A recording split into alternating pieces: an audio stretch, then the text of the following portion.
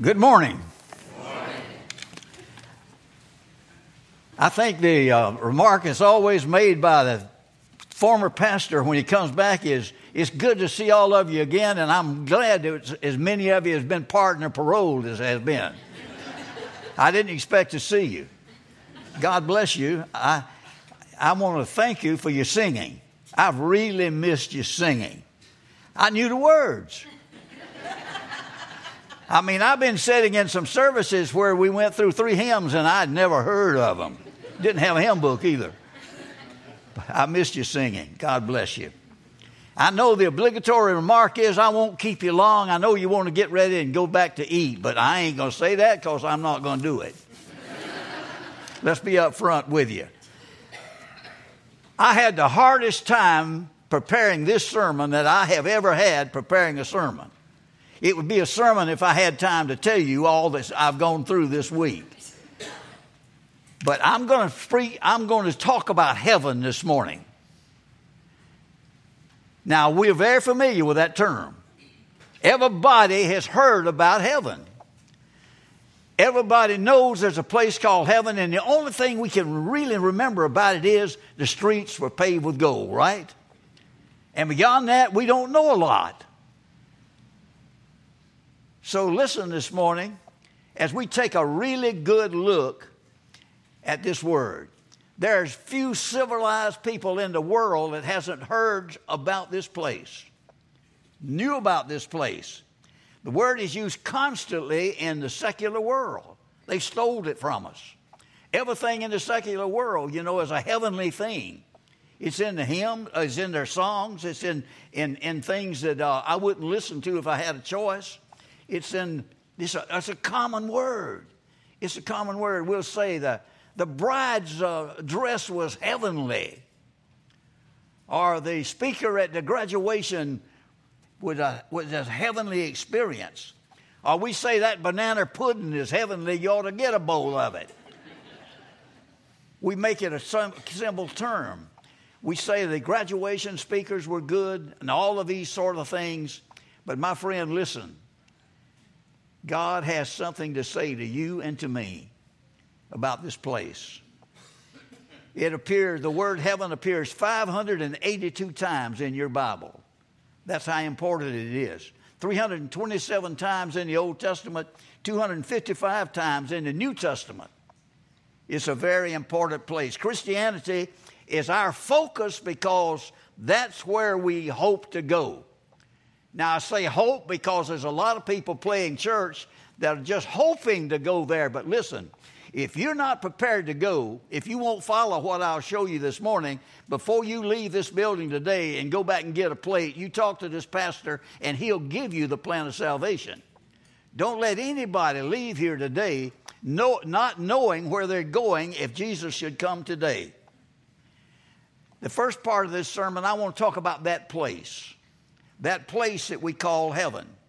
After the Lord's Supper and after the washing of the feet, Jesus said, if I go and prepare a place for you, I will come again and take you to myself, that where I am, there you may be also. Now, we're familiar with this, but look at the place now that Jesus has prepared. What kind of place are we thinking about? What is it going to look like? I don't want to confuse you about heaven. I want to tell you a few moments about one place in heaven. It's called the New Jerusalem. This is not all of heaven. We get caught up in what John is talking about the size of it and the length of it and all of that, and we think, well, that's all of heaven. Well, it is 1,400 miles wide and 1,400 miles long and 1,400 miles high, and it's made out of solid gold. We know that. But listen, folks, there's a whole lot more to heaven than that. That's just the New Jerusalem that is going to come down. As a matter of fact, let me read that for you. In Revelation 21:1, John said, now he's in a vision. John said, I saw a new heaven and a new earth, for the first heaven and the first earth had passed away, and the sea was no more. And I saw the holy city, New Jerusalem, coming down out of heaven. Remember that he's coming down out of heaven. Now, let's look at God's word. I said it's 1,400 miles wide, long. It's like a cube. It's like a cube. How big is that? How big is that? Well, if you left right now to drive around the bottom, you would drive from here to Las Cruces, New Mexico, which is right on the California border, Las Cruces, and then you would go north, and you would go all the way to Missoula, Montana, before you stopped, and you'd be almost in Canada at the northernmost point. And then you would have to go east, and you would come east, if you would, all the way into our country, all the way to Bangor, Maine, right again almost in Canada, and then come back to Thomasville. Now, well, in our case here, come back to Pine Hill. But that's how big it is. That's how big it is. Now, if you sat that thing down on the United States, I tried to keep looking at maps this week to see if everybody thinks that's coming to Jerusalem, right? It is. But if it's centered over Jerusalem, it's going to cover most of the countries in the Middle East. Most of the countries in the Middle East. That's how big it is. Listen, let me tell you how big this story is. It's the largest building that will ever be built on this earth. It's unbelievably large. By today's building standards, by the way that you would have to build a building today. By the way, the largest building, tallest building right now in existence, and it will be surpassed sooner or later. The tallest building in the world is in Dubai. All that oil money is there, and it's 125 stories tall. That's awesome, isn't it? 125 stories high. But listen to this. John said, this is how high it is. This is what it'll be. Do you know if you build it by today's building standards, and it's 1,400 miles, do you know how many stories that is? Hold this in your heart. Now, this is on a test. Put this down. For 1,400 miles high, you would have 600,000 stories. You know, when I went to school, the awesome thing they would talk about would be the Empire State Building. It was 121 stories tall. This building, it came down out of heaven. The size of it, 1,400 miles square, would be 600,000 stories. That's a big building. That is a big building. Let me tell you something about it. The first thing is in John 21:21, the one thing we already knew about it, the streets are made out of gold. Verse 23, he says, there was no sun, no moon, and the glory of God gave its light. The 25th verse says there's no night there. The 27th verse in the A part says nothing unclean will enter it. The C part of 27 says only those written in the Lamb's book of life could come in. In the 4th verse, it says death will be no more. There's no mourning, no crying, no pain, which means no cancer, no heart attacks, no strokes, no pain. But there will be plenty of room for all of us. Plenty of room for all of us. I don't know all the parameters of heaven, but I know those. John had them measured for us, and we know how big it is, but it's just a part of where you're going when you die. Just a part of it. Now, in the Western world, you know, we like space. We like space. We want our homes to have 2 bathrooms in them, and 3 or 4 bedrooms in them, and a living room, dining room. We don't ever use a living room, but you have a living room there, a dining room, and a kitchen, and a sunroom if possible. You know, we want all of that. And there's plenty of room there for us. You know, the Bible says, in my Father's house are many mansions. And that's what in the Western world we think of. I don't know what it'll look like. I wish I could tell you. I don't know what your individual spot will be. I've heard a lot of country songs about it. I heard a lot of gospel songs about it. I've heard people think it was a cabin somewhere. I've even heard them sing a song that said, build mine next door to Jesus. That's about as egotistical as you can get. But let me tell you, that is the place. That is the place. We like a lot of space. We like more than that. You know, I spent a year in Malone, Florida, in Friendship Baptist Churches there, interim. And I discovered something that's really unique around Malone. Over there, almost everyone has an outdoor kitchen. You know, it was a surprise to me, but almost everyone in that community has an outdoor kitchen. Now, some of them are very modest, very small, where you can get out of the sunshine and have a place to cook. But some of them are mansions. I went in one. It's bigger than the house I live in right now. And it had a full kitchen in it. It had everything you could think of in the kitchen in there. It had 2 bathrooms in there. It had a sitting room. And they had a place almost as honestly as big as this auditorium with a giant TV screen and all kinds of chairs around to make yourself comfortable. Now, that was just an outdoor kitchen. That's America. That's our thinking. We like comfort. We like comfort. We like space. We like things that are ours. Well, brother, let me tell you, where you're going, there's plenty of space. God has prepared it just for you. Just for you. Just for you. I want to tell you something about the body we're going to go in. That's the size of the place. Let me tell you about the body.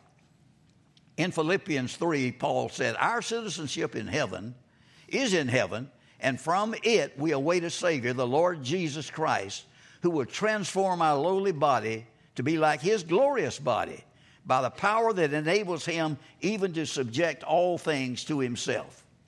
All things to himself. I have a note here I want to read you. This is about our resurrected body. 7 things. I couldn't get it in my sermon, so I got it in paper here, and I want to read them to you. The first thing about our heavenly body, it's recognizable. You know, everybody wants to know, will we know each other in heaven? Well, we're going to recognize those that are there. I can't tell you how we'll handle those that aren't, but I guarantee you we're going to know each other when we go there. I'm going to show you one man that recognized men that had been gone from this world for over 500 years.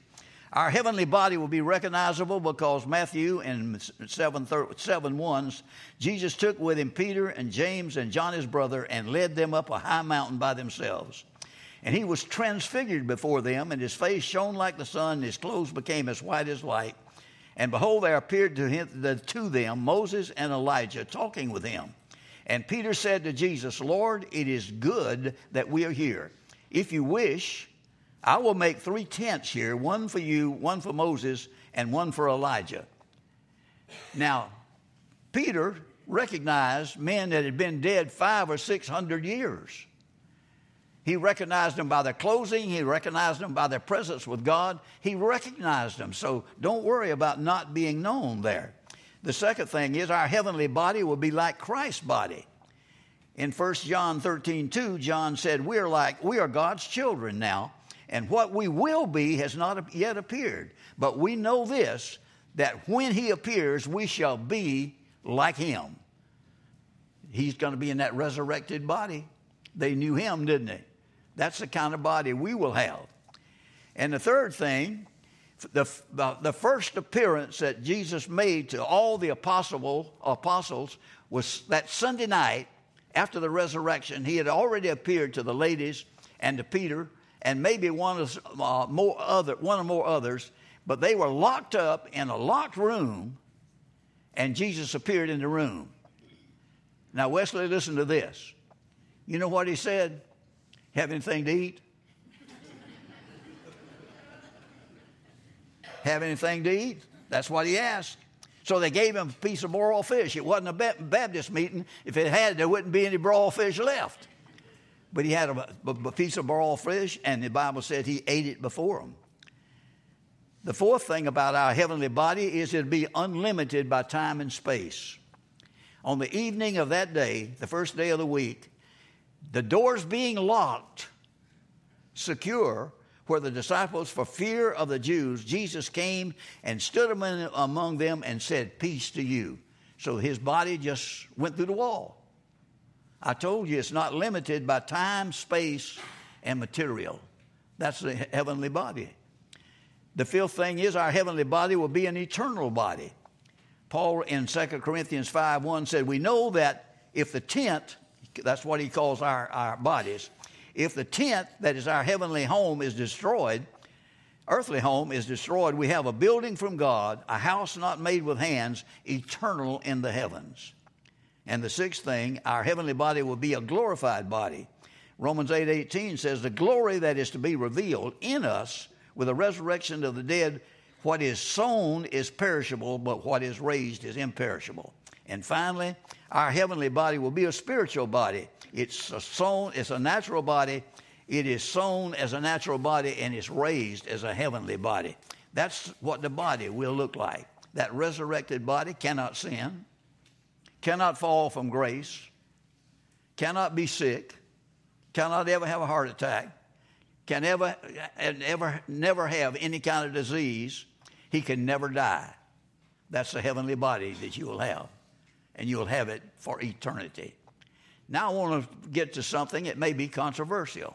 You know you're going to work in heaven? Does that hurt your feelings? We don't think about that, do we? Well, I didn't either. Work in heaven is a surprise. It's unthinkable for some of us. See, we've been influenced by the cartoons. You know, if a cartoonist wants to show us heaven, he has the clouds floating out there in space, and on it are Christians with little wings in the back, about that long, you know. And we're sitting there with a 5-string harp in our hands, and then we know instantly, what is he saying? That's heaven. Well, I don't think it is. I don't think it is. Listen, in Revelation 14:13, the Bible says, they shall rest from the labor. They shall rest from the labor. Now, I had to look that up because I didn't think that was right, and it turned out to be in the tribulation. Now, listen, Christian, if you're born again, you ain't going through the tribulation. You know, when I read the book of Revelation, I read chapter 1, chapter 2, chapter 3. That's the last time the word church appears, and it doesn't appear again to the 20th chapter. I ain't going to be there. I don't care who the Antichrist is. I don't care who the beast is. I don't care about those things. I will be with him. I will be with him. If you want to struggle with the Antichrist, stay lost. You'll get your chance. He's coming. If that rapture happens in this service, every Christian will leave. Every non-Christian will stay. You can have the lunch. You can have the lunch. We'll eat the lunch up there. I'll promise you. We'll eat one up there. But then you're going to face the Antichrist. You're going to face the Antichrist. We've been influenced by that road flying around. Listen, the idea of having work in heaven is far and unacceptable. But listen, in John 5:17, Jesus said, my Father is working until now, and I am working. I am working. In Genesis, God took Adam, put him in the garden. It was kind of like the first heaven. He put him in the garden, and what did he say? Work it and take care of it. Heaven is a place where we will do things for our Lord. I don't mean 40 hours a week. I don't mean hard labor. I mean a responsibility that we'll carry out. In Revelation 23:3, the Bible says, his servants will serve him, and we could never serve him enough for what he's done for us. And then finally, I want us to look at the gate of heaven. I should say gates, because we always talk about the gate of heaven, but in Revelation 21:12, heaven's wall around heaven has 12 gates made out of pearl. And these 12 gates are guarded by 12 angels. I have an idea that there's 12 tough, strong angels. Now, anyone wanting to go there has got to go through those gates. Listen, in Revelation 21:27, God said, nothing unclean will ever enter into it, nor anyone who does what is detestable or false, but only those who are written in the Lamb's book of life. That's the only one that can go through. The gates are there. They're guarded. And the only ones that can go there by God's word is only those written in the Lamb's book of life. And to underline that, in John 3:7, Jesus said, you, and that's plural. You means men and women, boys and girls. You must be born again. That's the ticket inside. He is now. It always has been. That's the way God had it. God will separate people at his gate. He's not going to go in that place. So as I said in the beginning, if you're not prepared to go, if you're not prepared for the trumpet to sound and you to go where you're destined to go right now, don't leave till you talk to this gentleman. He'll give you God's plan of salvation. He'll show you. This is very important, my friend. You're going to be where I've been talking about for eternity. Now, it's frightening a little bit. Let me tell you something. Listen to this. Jesus had a warning. Had a warning. You ever ask anybody, are you a Christian? And them saying, well, my mama was good, and I went to church when I was a child, or I did that. I was baptized when I was 6. I don't remember anything about it. But, you can't, that's not a evidence of salvation. Listen, Jesus had a warning how serious this is. Jesus said in Matthew 7:21 and following, not everyone who says to me, Lord, Lord, will enter the kingdom of heaven, but only the one who does the will of my Father who is in heaven. On that day, many will say to me, here it comes, many will say to me in judgment, Lord, Lord, didn't we prophesy in your name? Didn't we cast out demons in your name? Didn't we do many mighty works in your name? Didn't we do all that for you? That's work theology, and it doesn't work. No matter how hard you work on earth, it doesn't matter if you're lost. So he says, I will declare to them, I'll just have to say in your face, he said, I never knew you. I don't care that you say that you did prophesy in my name, you cast out demons in my name, did many mighty works in my name. Jesus said, I never knew you. Depart from me, you workers of lawlessness. I am convinced, ladies and gentlemen, that there's a grave danger working in our world today. They're outworking us in some ways. They're outworking us in many ways. I don't want to offend any of you that have Mormons in your family, or maybe you are a Mormon, but I want to tell you something, brother. I appreciate the Mormons. They are the most patriotic people on earth. They fill the military every time there's a need. They're about as honest as you can be. You want a good neighbor? Have a good Mormon. He'll be your good neighbor. He'll take care of your house when you're gone. If he tells you something, it'll be truth. But my soul hurts for them when the time comes, because they don't serve the same Jesus I serve. But you know what? They're out on the streets working right now. They're out on the streets every day. They no longer run those little bicycles up and down the street like they did for 100 years, but they're out there outworking the Baptists. They're out there outworking us. Are we on the street like that telling the good news about Jesus?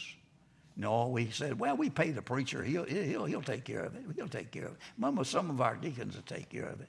That's what we say. What did Jesus say? You can tell me all of that, but I never knew you. I turned to the JWs. You know how they come to your house? I had hardly moved in Thomasville when I retired and went up there. I hardly moved in, and one of my first visits was from a JW family, a couple. The other day I looked up and I saw this black couple coming up my driveway, immaculately dressed, both of them. And I knew right quick, here's another visit from the JWs. So I opened the door and they said good morning, and I responded. And the gentleman said, holding a Bible in his hand, have you ever read the Bible?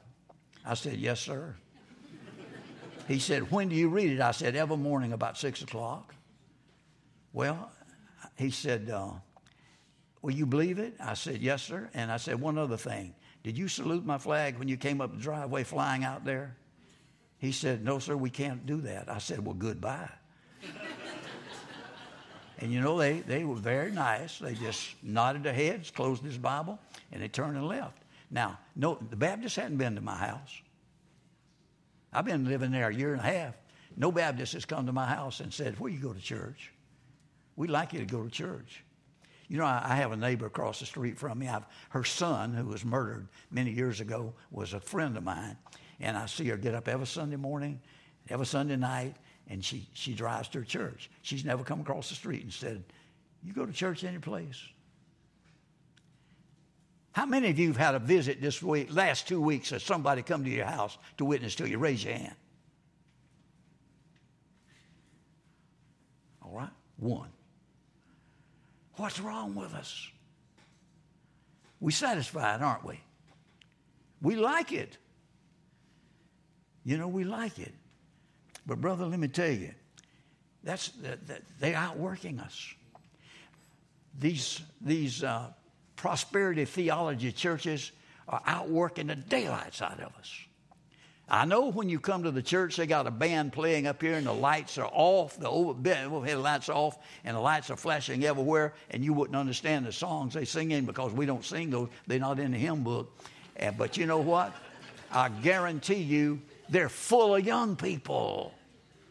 They're full of young people.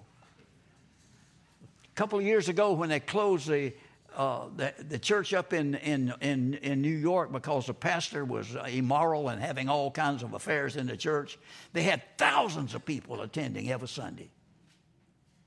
I don't know whether they came for the band concert or what, but they had a pastor. They had one plan.